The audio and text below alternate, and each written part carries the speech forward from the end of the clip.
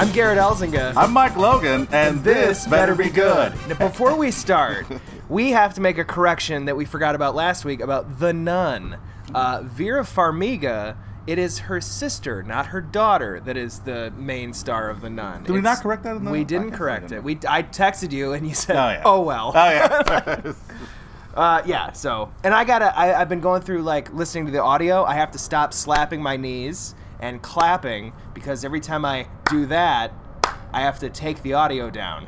I realized I got to switch I noticed bracelet that. to this hand, because it was slapping against my watch all the time. Noticed that. All right. So yeah, you guys know the podcast. Garrett and I, we preview a movie before seeing it, then we see it, then we review it afterward. This week we're doing the film White Boy Rick. White Boy Rick. Which, since Garrett and I first saw the trailer for, we've been pretty excited about. And then the reviews came out, and they're not so bueno. I have not read them. A lot of people saying it's just a mishmash of shit. Like, it's too many storylines to keep track of. Yeah, I said it's not. A lot of the general consensus was it's really well acted, but it's very disjointed, scatterbrained. Which So is Detroit. Let's see it. Hey, come on, guys.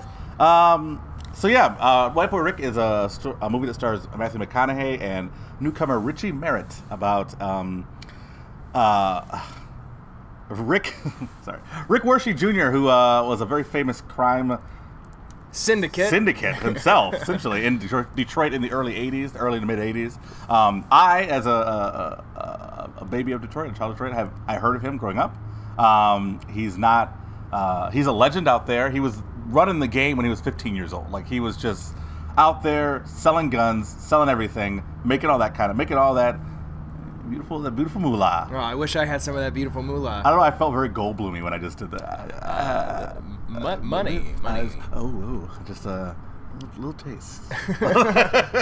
Watch out, he sparkles. You guys cannot see the hand moves I'm doing, but I'm doing a spot-on Jeff Goldblum mannerism. It's pretty good. But yeah, so then the FBI comes up to him and says, "Hey, man, be an informant for us." And he's like, "Nah." And then they're like, "Oh, well, your dad's a criminal, and we're gonna put him away." And he's like, "Okay, fine." And then then he gets arrested by the Michigan State Police. The FBI essentially disavows any knowledge of him existing to them. Kind of like American Made with Tom Cruise. A little bit, yeah. Except he got out of it. Except for in the end. Not. But then he goes to prison for life, and he is still in fucking prison for life. Dude, this is fucking... I am listening to, like, true crime podcasts constantly right now, and this judicial system that we call a system is fucking broken. It is so broken. Yeah, it's crazy. The idea that essentially lost paperwork can get you life in prison is stupid. Ridiculous, yeah. Oh. But yeah, Garrett, what do you think? What do you think going in? I don't know. If it focuses on that aspect of it at the end, like a call to action, I'm happy. Because that to me is the most fascinating part of it. I've seen so many movies where someone's doing crime. Kids are out there doing the crime. I've seen so many movies where people are doing crime, and then it is so uninteresting to me. The most interesting part is what happens after the crime. What happens? Like, if they do a movie about all the shit that Al Capone did, I'm like, cool, that could be the first 40 minutes, and then the rest of it should be like, well, he evaded taxes, and he went to prison, and then he got killed somehow. Like, make up some shit about how he, died, and then his body's never been found. Yeah, I'm hoping these things are interesting to me. I am the same way. I hope that they deal with the fallout of what happens to him. Yeah, because I'm pretty sure this movie isn't just taking place before the arrest. I want to say I'm going to predict the arrest is going to happen like halfway through the film. That I'm fine. And then the rest is going to be like the family dealing with what happens. Yeah. I'll be good with that. That's what I want to see. Because you see in the trailer. You see like in the trailer they talk about like. You see him talking to like a lawyer or whatever. Yeah. And then, so you know he's going to get arrested in the movie. Would you believe a 15-year-old was working for the FBI? But he was. But he was. But yeah, interesting story too. Yeah, I think I agree 100%. I think the justice system failed this kid. Dude, it has failed so many people. Yeah, and it's I think crazy. that's a more interesting story than like glorifying a drug lord. And you know what it is too? It is the cops basically saying we know what happened. Well, do you though? They think that they know what happened, therefore they disregard all other evidence because it's a fucking bunch of paperwork they don't want to have to deal with, so therefore they focus only on one person, say that's what it was, they present the case, and they present the case only in a way that the jury is going to, like, the jury only gets a certain amount of information from each side. Mm-hmm. The defense has to defend against those things and not bring up new things in the trial. And the judicial system is in the hands of the cops, so basically that's the whole reason that they can get away with doing all the fucking things that they do, which is breaking law consistently during the judicial trial. It's like, it's so... If you can see that, then you can be like, oh, it's broken, of course. And then Cosby gets 3 to 10 years today. He's actually looking at life now. Oh, he just got sentenced today? Sentenced today, 3 to 10 years. Oh, fuck off. Right? Jesus. Right? Like, come on. 3 to 10 years for raping 80 women. All right. Yeah, whatever. And then my thing too is like murder is so like there's like different degrees of murder, and then and then there's also involuntary manslaughter, which is like if you hit someone with your car accidentally, and you can get a certain amount of time in prison. But then rape confirmed 3 to 10 years. Really? It's funny too because a lot of the he will die in like 2, so that's fine. A lot of the reason Rick went to every time I say Rick, I think of Rick and Morty. A lot of the reason that Rick went to the Citadel of the Ricks. The reason he went to jail was because they changed the laws on what constitutes distributing drugs. Of course they did. While he was like undercover. Of course they did. Like they bumped it up from like I think it was like 6 grams. They bumped up to 6.5 grams, and like he got pulled over and he had 6.5 grams of drugs on him. Wow. And then. But interesting, great looking cast in this film. All of them attractive. Oh boy, no, they're not. We got Matthew McConaughey. Obviously, we all know who that is. Richie Merritt, who is literally a newcomer. Literally his first job. Yeah. Ever. Like he's never even worked a job before. Interesting story about how they came to cast this kid, which I heard on the Tonight Show starring Jimmy Fallon. Apparently, the casting director was going around because they shot a lot of the movie in Cleveland. He does look like a Cleveland kid. Well, they found him in Boston. Oh. So they were going around to Cleveland and Boston, like looking for like tough 15-year-old kids. I don't know why I did this. He's not very buff. They're looking for tough 15-year-old kids. Also, it is an audio podcast. Yeah. Mike Logan just did a buff flexed thing. when I said buff. But he went to a bunch of schools, principals' offices, and asked, I'm looking for this kind of kid, blah, blah, blah. And he apparently went into a principal's office in Boston, and Richie, the kid who plays Rick, was sitting in the principal's office when the casting director walked in to the secretary's office. Principal was standing outside of his office, and the guy was like, hey, listen, I'm here, I'm with whatever production company in this film, and we're looking to cast this new film, and he describes the character, and the principal says, and I quote Matthew McConaughey, well, that's the bastard you want right there, and points at the kid. And so then the kid, apparently, who's not big into movies, didn't even know who Matthew McConaughey was. No. Like, McConaughey says that he met him at a bowling alley, because, it's an adult meeting a kid. You got to be somewhere neutral, I guess. Somewhere in public. Yeah, and he says, McConaughey says, yeah, so I met this kid at this bowling alley. I walked into the bowling alley, and I said, hey, I'm Matthew McConaughey. And he says, okay. Didn't know who it was. It was like, this kid is so... But apparently he's very good in the film. Oh, I'm excited. But yeah, we've got Brian Tyree Henry, who's from Atlanta, plays Paperboy on Atlanta. I believe, what's his name? Donald Sutherland is in it? Oh, Not really? Donald Sutherland. What's his goddamn name? God damn it. I was hoping. God damn, sorry about that. I was hoping it was Donald Sutherland. No, it's I love fucking Bruce Dern, sorry. Oh, okay. Yeah, he is. You can see how I get confused. Yeah. But yeah, it's a good-looking cast. I'm really bummed, and this may be a conversation for another day, but the idea of, like, Detroit becoming this up-and-coming city is kind of a gift and a curse. Because I feel like they should have filmed this movie in Detroit. It's obviously set in Detroit in the 80s, but the fact that Detroit isn't a huge shithole anymore may have affected where they chose to shoot this movie. Yes. Which is why they shot it in Cleveland. Yeah. Sorry if there's anybody listening from Cleveland, but, I mean, the proof is in the pudding. I've been there. It is not a good place. It is bad. Yeah, so, I mean, it's just weird. It sucks that Detroit didn't get these jobs that came from this, 2 months of shooting. Yeah. But, 90s fashion, it's just in. It's just in. Everyone's wearing 90s fashion.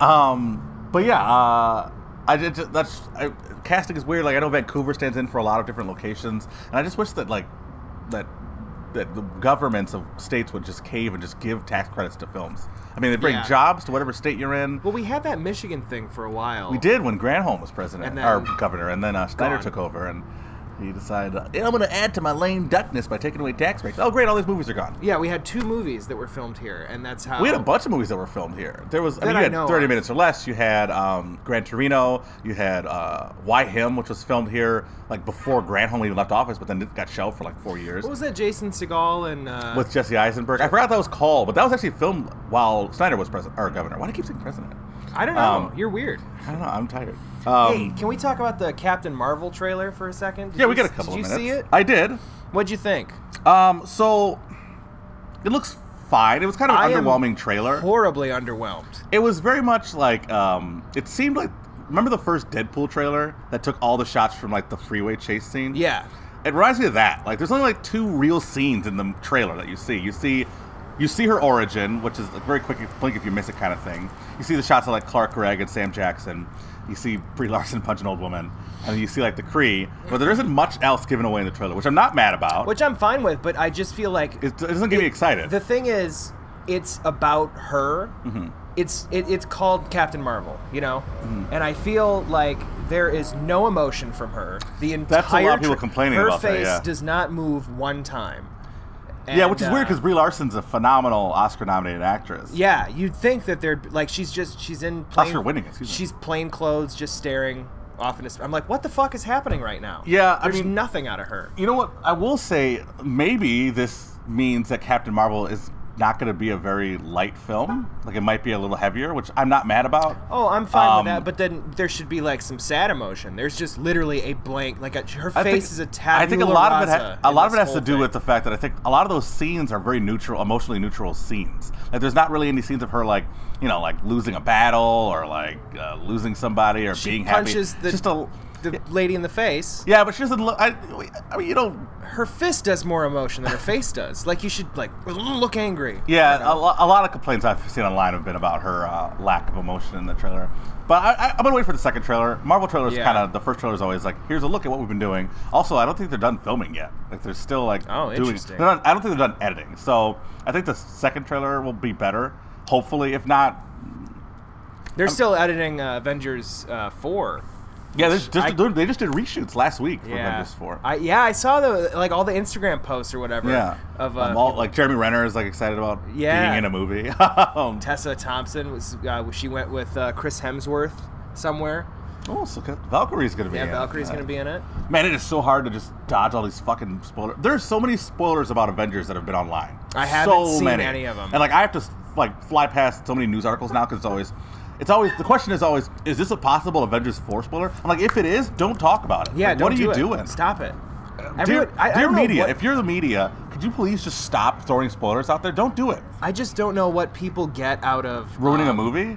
No, trying to guess it. You're taking all the fun out of just sitting in a movie and experiencing it by being like, well, maybe they're all in the Soul Stone, and this is how they're gonna go back. It's like just fucking. This is a funny thing. My dad ruined American History X for me because we're watching it. He'd never seen it before, which he had to have seen it before, but we're watching it, and then it's just to the last scene where it's like I'm gonna spoil American History X for you guys. Edward Furlong gets shot in the bathroom, and then my dad, right before that happens, he's like, "Oh, he's gonna get shot in the bathroom," and I'm like, "What the fuck?" I'm like, "You've never seen this?" He's like, "No, I never seen it before," and I'm like, "Even if why would you say that?"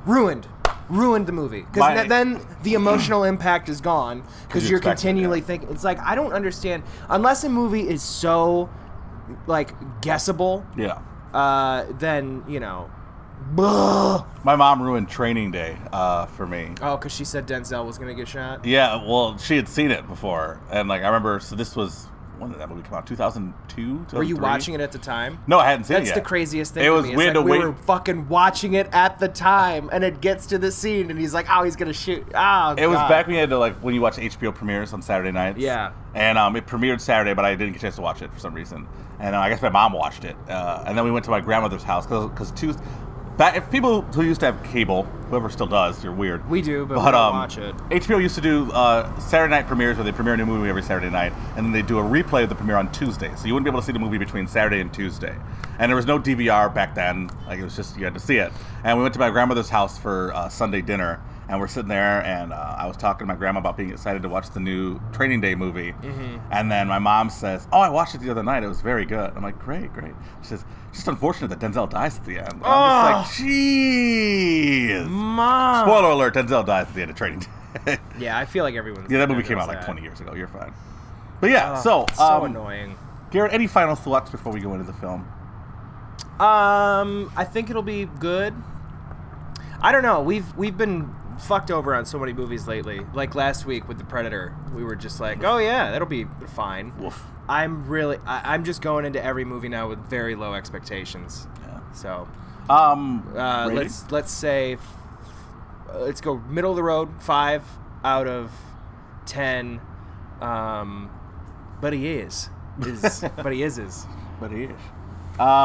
Yeah, I think I agree. I'm not going to set my bar real high. But he was. I'm looking forward to it. I hope they capture the culture of Detroit in the 80s. Don't think they will. But I'm going to go a little high. I'm going to give it a 6. I'm going to give it 6 hung juries out of 10. Oh. There you go. So you guys listen to this trailer. There's a lot of dialogue in it. You'll be real happy about that. Listen to this trailer. We'll be back in 2.5 minutes. Yay!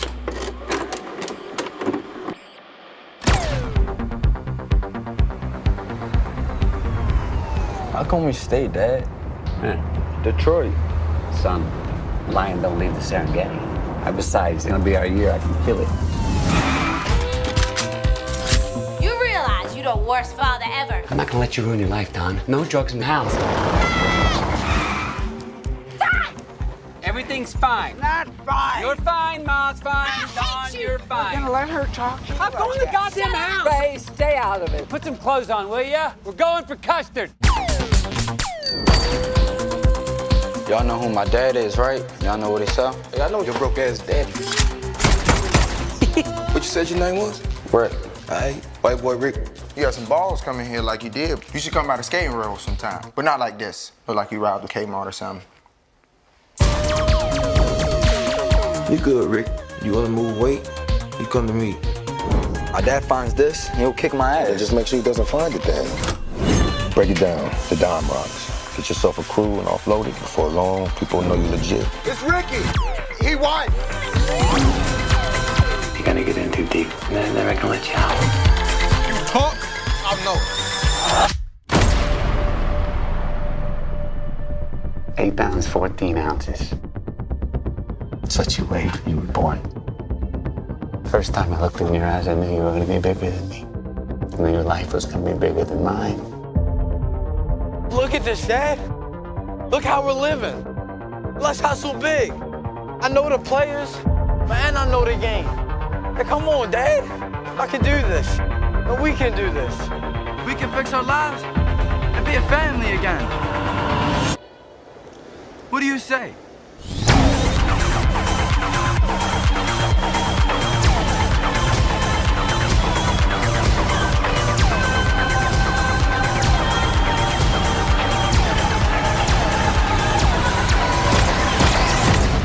Yourself this. Would you believe a 15-year-old kid was working for the federal government? But he was. Whoa! Shit! Hey. What? You all got him? Look at this cloud, first of all. Yeah, it's beautiful. It's like a volcano. I always love looking at clouds that look like volcanoes. That's a pyroclastic cloud. Anyway, Dante's Peak. Oh, that movie's bad. It's not great. It's better than Volcano, though. I never saw Volcano. I have Volcano. I don't have Dante's Peak. Yeah. You have Volcano? You don't know Dante's Peak? Dante's Peak is Dante's Peak is like the... if Dante's Peak and Volcano are like the Deep Impact and Armageddon of whatever year that movies came out. Oh. So like Dante's Peak is like the better film, whereas Volcano's like Deep the popcorn. Impact? Yeah, Dante's Peak is Deep Impact. Okay. Volcano is Armageddon. Interesting. So they're both bad. Well, I remember I haven't seen Dante's Peak since I was a kid, and I remember fucking loving that movie. Oh yeah, I love Pierce Brosnan and Linda Hamilton. Let's just get back into the podcast because we're feeling good after this movie, folks. Yeah, it was very good. Are you recording? I've been recording the whole time. Oh, yeah. I was going to say something personal. Oh, well, just tell me right now and I'll cut it out. Yeah. And here we go. We are riding high, man. It's a good movie. Welcome back. Garrett is rolling a handmade joint and farting. We're trying to get that 18 to 24 demographic. We crushed it. We crushed it like a Camel Blue. Oh, I have been looking at our numbers. We are rating really high in. Are you ready for this? Guess what demographic? Farters. Guess what demographic lists us the most? Oh man, I don't know. Old Judy Christman ladies. Close. Really? It's like 34. Or no, it's 30 to 34-year-old women is our largest audience. It's because we're so attractive. It's you can hear how attractive we are, can't you, ladies? Thank you very much. I'm very man pretty. Look at this guy's shirt. That is pink. That guy is owning it. I think they're both gay. All right. Oh, definitely. That shirt is so pink, though. Anyway, White Boy Rick, we just saw it. We enjoyed it. I think it's safe to say we enjoyed it. Yeah. Garrett, initial thoughts? I think all the reviewers that said the negative things they said about it are full of shit. I think that is, they saw the wrong movie or they watched this correct movie wrong. There's no way that it is lackluster or disjointed. I think I was reading just like it's all over the place, and it's not that at all. Like, I think it balances everything very well. Yeah, I was very interested throughout the whole movie where it's like the crime stuff happening and the friendships and relationships and family kind of trying times and all the stress of that. Like, everything is balanced really well. It was weird that they said that like there was so many stories they were juggling. There's two stories. Yeah, there's not. I don't know where they got that idea from. There's two stories. I mean, there's. If I would say there's any subplots, I mean, the main plot is obviously focuses on Rick. And the subplot, I guess there are 4 plots in this movie. Yeah, I mean, but you've got Rick in his dealing with the FBI and getting into this crime world that he's but that's the same as saying there's different characters. Like, different characters have different motivations. That's in every movie. And then you've got Matthew McConaughey plays Rick Sr., who is dealing with raising his kids. You've got Dawn, who's Rick's sister, who's dealing with drug dependency. And then you've got smaller subplots within the crime, the Johnny, whatever his name is. Hey, good, how are you? The Johnny Crime thing, whatever he is. Johnny Crime. We'll call him Johnny Crime. Because I don't remember his last name. But, Johnny Crime. But then there's like a subplot of him like saying, his little, I don't know if they ever say if it's his brother or his nephew, Boo, another kid in his I can't gang. remember who Boo They don't is. actually establish. He's the one kid, the first kid who meets him when he's like coming down the skate to the skate lane. Oh yeah, he's in it. That's Boo. And then not again. He's in it a little bit, but they talk about him a lot, but he's not in the movie a lot. See, my thing is like I think they dropped a lot of.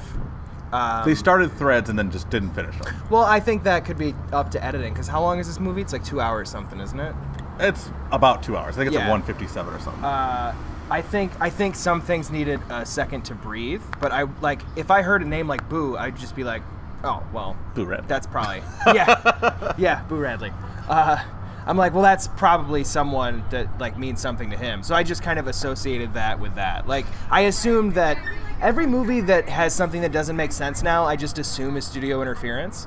Yeah. And because, I mean, Jurassic World Fallen Kingdom, perfect example. The director's cut of that is like 2 hours and 47 minutes. Like, that was the original runtime. Mm-hmm. And then they're like, we can't release this, so cut it down. It's pretty long. And it's like, it is long for sure, but it's like it would make some other things make sense. Sure. And I think that happens in a lot of movies, and it's just a way of like, how do we cut this to make it, so on repeat viewings, I'll be like, oh, that's Boo. Mm. Well, this is my only complaint. I have 2 complaints about the movie. One of them is the Boo character. And the only reasoning is my complaint about him is he's very underdeveloped, but they talk about him like he's very developed. And they talk about him a lot in the film. Boo is, like I said, we don't know the nephew or the son of the main crime guy that Rick gets involved with in the beginning. Yeah. Johnny Crime? Johnny Crime. But yeah, they talk about him all the time, but he's barely in the movie. I know. Yeah. Like, I mean, Rick talks about how he's his best friend. We never see them establish a relationship with each other. We see them go to the skate rink like twice, and then we're supposed to assume that they're besties. Johnny Crime. I love calling him Johnny Crime. It's crime time. Johnny Crime talks about if Boo gets in trouble for all this, and like they implicate that Boo is involved in this gang. Yeah. But Johnny talks about him like he's not. Yeah. Because he's like, oh, I don't want Boo going down for any of this. Boo can't go down for this shit. Like, Boo, he's not part of this life. And it's like, he is. Like, he's the one who paid Rick the first time he sold them guns. Yeah. So it's weird. That was one of my main complaints went through was I was just like, stop talking about Boo because like he's not in the movie. Yep. And then my other complaint was I didn't think that the kid who played Rick was that good. I thought that he, towards the end, like the end, I'm not going to spoil anything yet, but there's those scenes at the end that are very powerful, and he's very good in those scenes. But I feel like the rest of the movie, he was very just kind of meh. Yeah, he was kind of mad, but I wasn't like turned off by it. It didn't take me out of the movie, but like he definitely didn't have. He's again, this kid's first film ever, first job ever. Yeah, I took that into consideration while watching the film. Like, okay, this is his first movie. He's only going to get better. But I think as going on in the movie, he gets better. He does get better as the movie goes along. And I think along. that also is like probably a director's choice with character or something like that. Yeah, but I mean, also like.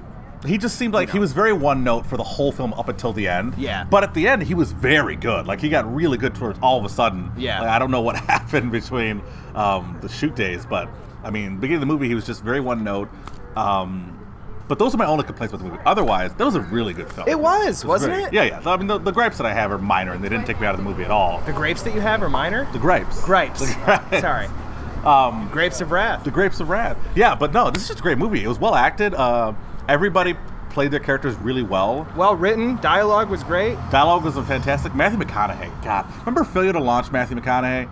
Yeah, I do. Fuck it. Matthew McConaughey has very slowly evolved into one of the best actors working today.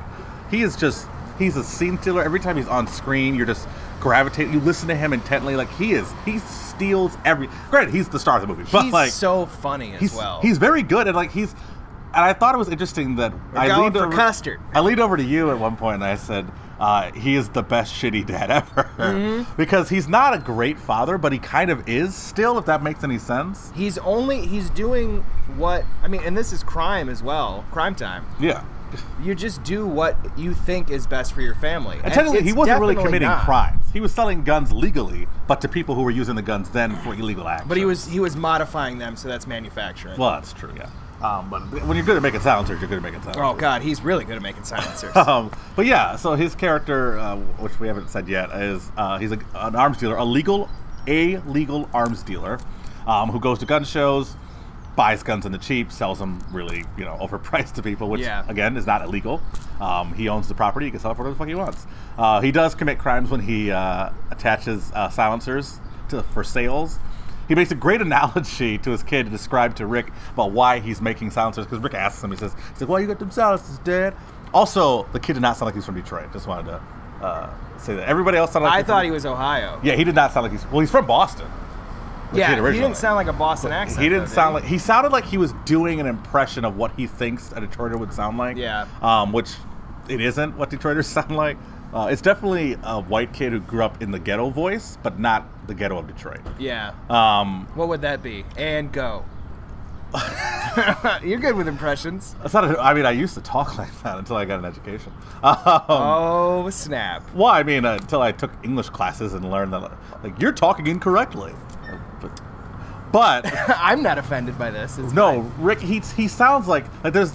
I think the best example is when they get into that car accident, which isn't a huge car accident. Yeah. And he's like really upset talking to his dad, and he's just like, "Come on, Dad, look how we're living. Look how we living, Dad." And he sounds like he's from like the Bronx, but like Detroit. That's the impression. Yeah. And Detroiters, it's definitely an accent, but it's like it's more of a Southern accent than it is like. We're doing like that video you sent me, that fucking accent breakdown video. Yeah. But Detroit accent is very Southern, which comes from the fact that a lot of Detroiters moved up from Kentucky. So like, interesting. I didn't know that. Yeah, when the auto industry moved, like started booming, everybody moved from the South, where the auto industry was really big, up to Detroit because the cost of living was a lot lower. They just built like I-75, so like there was ways to get there. Within 6 hours you can be from Kentucky. Wow. So a lot of Kentuckians moved to Detroit, which is why a lot of people in the ghettos in Detroit have Southern-sounding urban accents. Which a little history lesson for anybody who doesn't know. Can you give an example of this, please? I'm dying to hear what it sounds like. I feel weird talking like this. I spent so long getting rid of that accent. But it's just like, it's like, hey, we're going to go over to Hobby Lobby, cuz what you want to do over there, huh?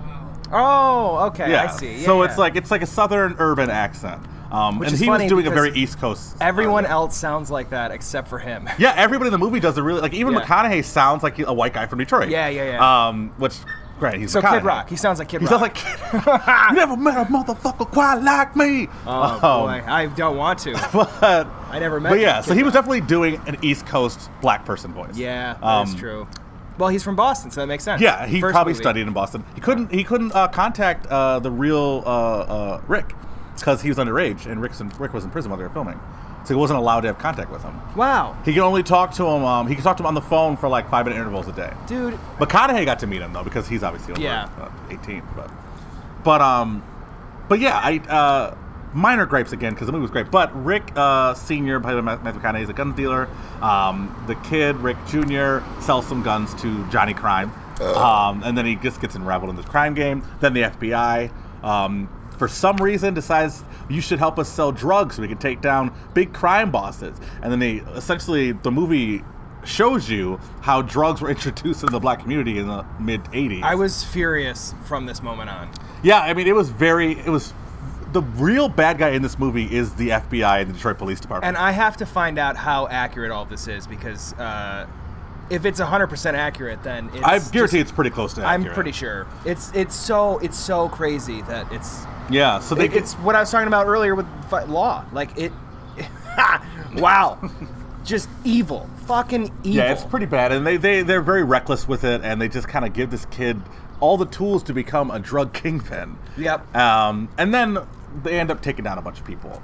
Which he helped with, by the way. Yes. I'm going to give a spoiler warning now because we're going to go into some slight. I mean, you can look up the history of this story and find it out. But so then he ends up getting shot by guys in his crew because they find out that he is working with the FBI. And it was Nugs. We're assuming it was Nug. Yeah, we're assuming that they found out. That's why they shot him.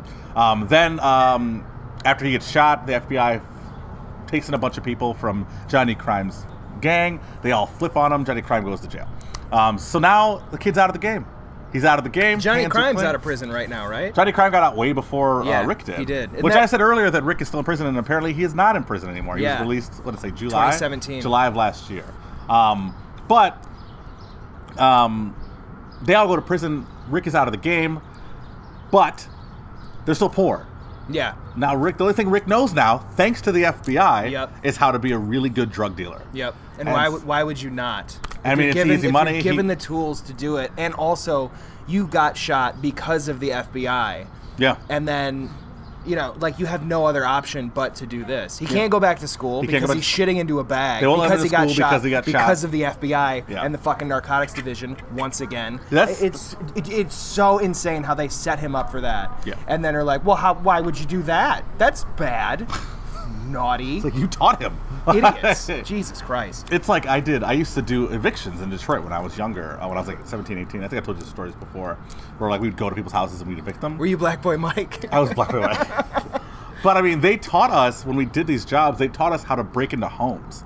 Like the government taught us how to break into I literally homes. know how to break. I can break into a home and make it not look like I broke in, because like our job was essentially, because the bank now owns these properties. They send in a court officer with his crew, which was me and my friends, to go in and seize the property, and we couldn't damage the property, so we had to learn how to break into homes without looking like they were broken into. And like the government taught me how to do that. Yep. So I mean, it's just weird the things that the government will do to get what they want done. And also, doesn't it make it seem like, well, now, for sure, I mean, the government could have killed JFK. The government for sure could have killed RFK. The government for sure could have killed Martin Luther King Jr. Or Malcolm X. Or literally anyone who has been killed, and then, like, just wash your hands of it. Yeah, they're really good at washing hands. I honestly would not be surprised. It's weird. I mean, if it came out that it happened, like that's my thing with all conspiracy theories. It's like, well, if it came out that it happened, I would not be surprised. I don't think. Yeah. But there's like a 2% chance that I'm like, probably. I wouldn't be surprised at all. So then he goes back to drug dealing in order to pay for his father, who wants to open a video store. His sister, who's addicted to smack, they get her from a den house, which is just the fucking most soul-crushing scene. Dude, it was McConaughey really is carrying out his daughter, who's I think probably around 17, 18 years old. She's freaking out. Carrying her out as she's like strung out of her goddamn mind out of a crack house. And she's just freaking out, and he's just standing, holding her in his arms against the wall while she thrashes, and he's just like got this just stoic, like, I have to be the father and put up with this moment. And then they end up good father. Man, and this is the thing too, is the thing that's great about McConaughey is like he makes you feel so sympathetic for his character in this movie. Yep. And his character is not a great person. Like if you think about it, I mean he deals guns. He gets his kid into dealing guns, which is pretty illegal. Yep. He illegally modifies his weapons. He doesn't really care about what happens after he sells the guns. Yeah. He's knowing that a lot of the weapons he's selling are going to bad people. Yep. But he doesn't He care. needs to make money to open that video store. Yeah, and then there's a great scene that kind of accentuates what kind of father he is, because he's talking about how their mother left them, and he says, you know, Rick Jr. finds out he's going to be a father, or he is a father, and then Rick Sr. says you're going to be a great father and all this stuff, and then he says, you know, we didn't plan on having you, we didn't plan on having your sister, and you know everything turned out all right. And Rick just says to him, your daughter's a junkie, and your kid's shitting into a bag. And I'm yeah, your daughter's a junkie, and I'm shitting into a bag. Yeah, which is a great example of how bad of a parent he really is. Yeah. But he cares about his family, and like that's why he does these things, is to provide for them.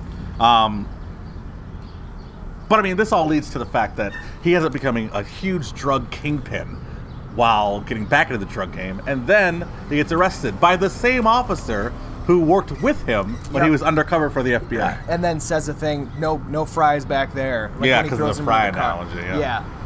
So I mean, and then the FBI says, you know, oh, if you help us, you know, take down these people, we'll get you, you know, we're going to do what we can to get you off of this, you know, life sentence that you're about to get. And then Matthew McConaughey says, we got to get this in writing. And then they say, well, we can't do that. It's like, yeah, and they say, you just have to trust me.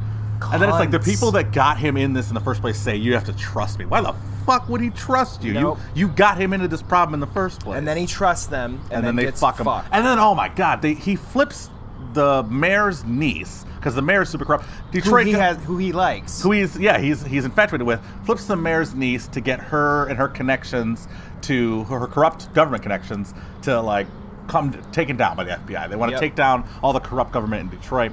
And after they do this, they fucking broadcast the kid's name all over the news that he was the one working with the FBI. He got them all taken down. Like, you're painting the target on the kid's back. That's exactly the same thing that happened with American Made. That's why that guy got killed. Yeah. I mean, if he would have went to jail in solitary confinement just like Rick, he wouldn't have been, you know, assassinated basically.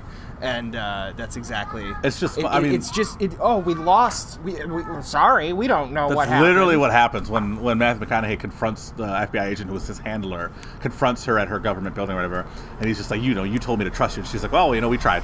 And it's like, did you? You probably fucking did. You didn't give a shit about this kid. No, they didn't care at all. They got what they wanted and they moved on. And this kid was sitting behind. He sat behind bars for 30 fucking years for selling. And it's like, selling drugs are bad. This is true. 30 years worth of bad? No. Like, how many drugs was he selling? Like, he got caught with 8,000 grams, they said. Something like the that. law is 6,500. Like, you can't have more than 6,500 grams. Well, and the idea, too, that people have done less. Or have done more, done less time. Even fucking Johnny Crime, who had him killed. Like, he attempted to murder him. Got out of prison before he did. Mm-hmm. Like, and but they don't care because he's expendable. What's that line that they say? He's talking to a lawyer about like his crime, and he says, the law is 6,500 grams. You got caught with 8,100 grams. In the state of Michigan, you would have been better off killing somebody. Yeah, is what he says. I remember that line. Which is true, unless you're Adnan Syed. And then it's like, it's just like you punish people for this crime that the government made him do. Yep. Like, it's the whole idea of Ronald Reagan introducing crack cocaine to the black community is encompassing in this film. I mean, they even say it in the movie. The FBI guy says, "Oh, what does the first lady say?" And he says, "Just say no." And then after that announcement, they start making him sell drugs. It's just crazy, and it's so crazy that this is like an actual story. This isn't made up. This actually happened, and just. It's so baffling to me, but not surprising. Yeah. It's every other thing I hear, I'm like, I really can't believe it, but I'm not shocked or surprised.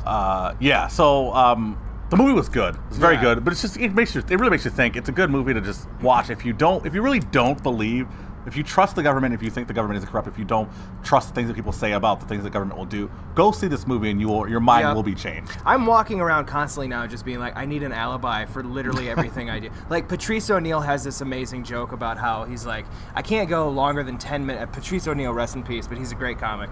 About how I can't go like 10 minutes without having documentation of where I've been. Like, I'll go and I'll buy a pop or something, and then or I'll buy a can of Pepsi or something. And he's like, you need a receipt? Yeah, I need a receipt. Oh, paper's out. I need the receipt. Like that kind of shit. And he's like, because I don't want to be walking through the park and then throw the can over my shoulder and it hits a dead hooker, and it's like, oh, now I'm going to life in prison or something. Like, he says it better, obviously, but it's just that idea of like, you have to have an alibi for literally everything. And then even if you get into court and have an alibi, it depends on your lawyer, who has to care about the case, to actually talk to all the alibi witnesses. Yeah. And it's if you get wrongly accused of something, you are so fucked. Oh yeah. Also, another minor gripe. This is just as a former Detroiter gripe. I felt like Detroit was not a character in this film. No. Which is really unfortunate, because I think they missed a huge opportunity. Yeah. I mean, Detroit is a character. Like, it is. If you spend any time in the city, that city had so much personality. Yeah, it'd be like filming in New York and then, like, we were just there. Like, it's not a part of the thing. It's like, it has to be. It's just weird, because they make so much effort to, like, point out that it's Detroit. But then, like we said earlier in the podcast, it wasn't filmed in Detroit, and it's very noticeable. It might not be noticeable. It won't be noticeable to anybody who's never been to Detroit. They'll never know. Yeah. But if you've been to Detroit, you know the Detroit. I mean, just every scene that takes place in their neighborhood, on their block, the streets are empty.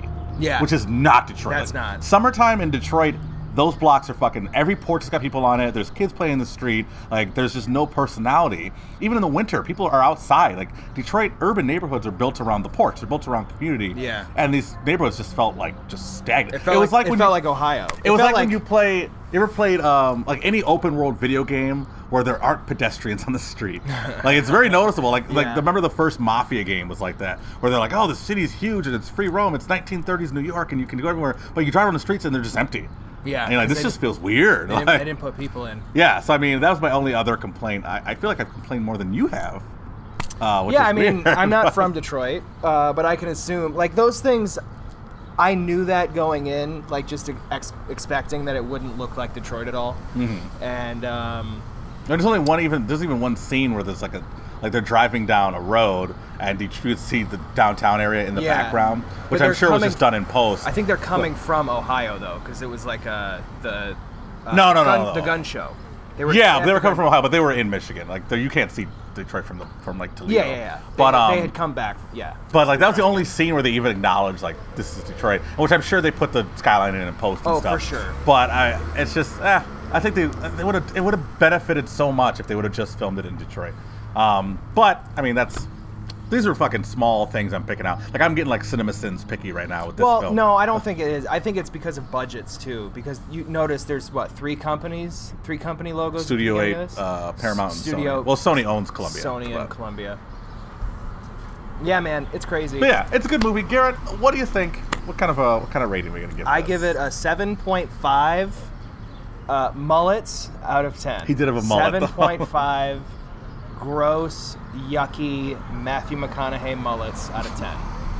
I'm gonna give this movie, just because of, I think I'm gonna take half a point away from your score, just because the Detroit thing really took me out of it. Just not too much to enjoy the movie, but enough to be noticeable for me. So I'm gonna give it 7. We're going to custards out of 10. Can I change mine from mullets?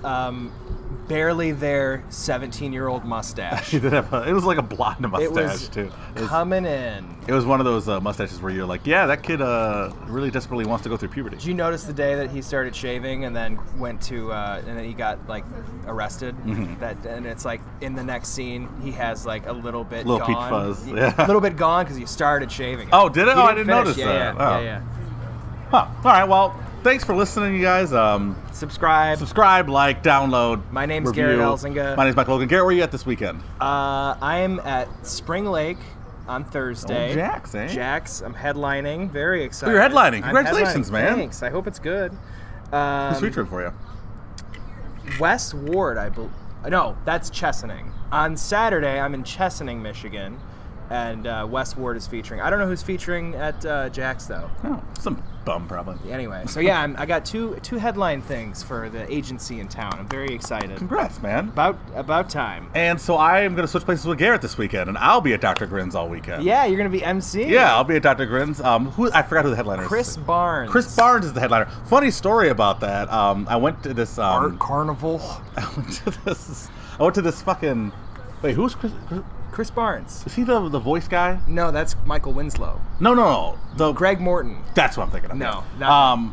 No, so last week I went to this, last Friday I went to the Urban Core Collective on this Detroit Motor City refuel trip where they take a bunch of urban movers and shakers from Grand Rapids and we go to Detroit for a day. Oh. And we got like tours and stuff of like different landmarks. A bunch of shit I already knew because like I'm from there. But it was fun because like we learned about a lot of like the urban planning going on in Detroit and stuff, and then they paid for our meals all day. I just imagine you telling everybody the Kentucky story. It was like the Kentucky to It Detroit. was funny because we did a bunch of tours and like I knew most of the stuff. Like we were on the west side of Detroit and I grew up on the east side, but I still knew most of the stuff about the west side. And so like we'd go to places and they'd be like, "This used to be a row house." It's like, I know, I played there. And I was like, yeah. But during the whole trip, they slowly everybody started to find out what I did because everybody there was kind of like of the same business. Like they were business owners or they were like in like nonprofits and stuff. Junkies. Yeah, all junkies. Oh. No, I mean the people in the. I know. I'm joking. And so then they were like, everybody kept wondering. I think they were all just like, well, who the fuck is this guy? Yeah. And they're like, what do you do? I'm like, I'm a comedian. And all of them are just like, what? So then by the end of the trip, like I was like doing sets on the bus. No, but I did do a set in jail. You did? Yeah, I'll tell you what. That's amazing. But yeah, so I told them what I did, and then I was like, oh, I'll be at Grins this weekend. You know, you all should come or whatever. And then one of them says, I just posted about you in there's a Facebook page, which I'm sure you don't know about, called Black People GR. Oh, I got to get in there. Yeah. But she's like, oh, I just posted about you. And I'm like, really? And obviously it was the headliner and not me. Yeah. And then I'm like, a black group thought I was that black guy? Like, we should know better. Like, we don't. Oh, you guys look all look like the same even to each other. Even to black people. Right. But no, do you look in the mirror and go, am I? I'm like, no, I'm me. I'm still me. Okay. Yeah, no, I did a set in jail the other night. When the guys in my pod, which is what they call like the big. So like when you go to jail, you've ever been to jail, right? No. You go to jail, they put you in a holding cell. You've heard of those, like drunk tanks, they call them. Yeah. And then if you're there overnight, they gotta put you up into like this arraignment area where it's like just a big room with like usually 10 other guys. And then once you get sentenced, you get moved upstairs, and then you're like in general population. Yeah. And so I never got sentenced, obviously, because I was only there for a day. But I had to move up to like the pod area. So I've been in the pod with these 10 other guys, and I wasn't happy. And so I was just, they've all been there for a couple of weeks, and I just went in there in the middle of the night, and I was sleeping, and I was kind of quiet all day. And then finally, once I made bail, I knew I was getting out in like an hour. I was like, okay, I'm in a good mood now. And then, so then I started talking to the guys, and they were all talking about what they do and what they're in there for and shit. And then one guy was just like, because they're all kids, like the oldest person, which is also really sad. Dude, it's upsetting. Like the only person I was in there with, the oldest person was I think 20. And like all the other kids were like, and I see kids because they were all like 17 to 20 years old. Dude, the prison system is. Some of these kids deserve to be in there. But well, like a lot of them I was talking to, and they're just like one of them was just like talking about like, yeah, man, if a motherfucker step to me, I'll fucking knock him the fuck out. I'm like, for anything? Was that your first joke? That's funny. No. So then one of them started talking. They're like, because they're like, oh, you bonding out? Because like that's the thing in jail is everybody talks about like when you're getting out. Oh. And so like I was on the phone and I was like, okay, I got bonded out. And they're like, oh man, you know, what do you do? Where you got that kind of money? Like that kind of questions. Yeah. And then I'm like, oh, I mean, I do voiceover work and I'm a comedian. And they're like, oh, were you a comedian? And then like the one dude, you like Dave Chappelle? The one dude was like, he was just like, do some shit for us right now. So normally we don't like that, right? Like that's not. But these guys are in jail. You know what I mean? Yeah, you're like Johnny Cash up in there, man. Literally it's what like I thought. Like I was like at first I was like, oh, I don't want to do it, but then I'm like, oh, these guys, you know, they don't have anything to look forward to, you know? Yeah, like I'm getting out in an hour. They're going to be here for who knows how the fuck long. So I did a straight 10-minute set for them. They fucking loved it. Did they give you the light? It was funny because like I did the set and did you get a standing ovation? Tell me, did you crush? Like, oh, I crushed. They fucking loved me. That's great. They loved me, and like I did my normal stuff, and then they were just. Did you do David Blaine? I didn't do the David Blaine story. I did the white girl, the stupid attractive white girl show. Oh yeah, that's great. I did the police brutality one, which I thought was appropriate, and then I did the new set that I actually did at Sunday Night Funnies. Like it was about my time in there. Okay. And then like one of the guys I was in the cell with is in the set. set. And like when I started talking about him, he's like, oh, that's me, nigga, that's me. But it was like the highlight of my day that day because I lost that competition that night. So that was the best that I did that day. That's so funny. Yeah, it was really fun. Hopefully they get out and go to my shows. One kid said he was going to go to the Funnies because he's like, I'm getting out tonight. And I'm like, sure you are. Did you see him? No, I didn't see him. No. He didn't get out. No, he didn't get out. It's like, it's funny because like, I don't know. This is really off topic, guys. Sorry about this, but I'm keeping all this in, by the way. Yeah. So yeah, that was my first time doing a prison set. Wow. I was very Johnny Cashy. So if you're in the Kent County Correctional Facility and hear legends of that comedian that was in there, it was me. I'm proud of you. Thanks, man. I didn't get paid. That's all right. You got paid with your life. I paid like $4,100 to do that set. Jesus. That's like New York. Right. 5 minutes for $5. $5. You gotta go out. You gotta go out and fucking hawk on the street, and then you gotta pay $4,100 to do a 5-minute set for 3 comedians. Gross. All right, thanks for listening. Like we said, like, subscribe, come find us live and listen to us do comedy. Because think about how much you like us in the podcast. We're like 10 times funnier on stage. Oh yeah, I mean this is all improv, and I'm pretty good at it, but I'm not the best. I'm the best at doing actual jokes. I got to tell you about some of the new stuff I've been working on. Anyway. All right, I'm Mike Logan. I'm Garrett Elzinga. And that was great.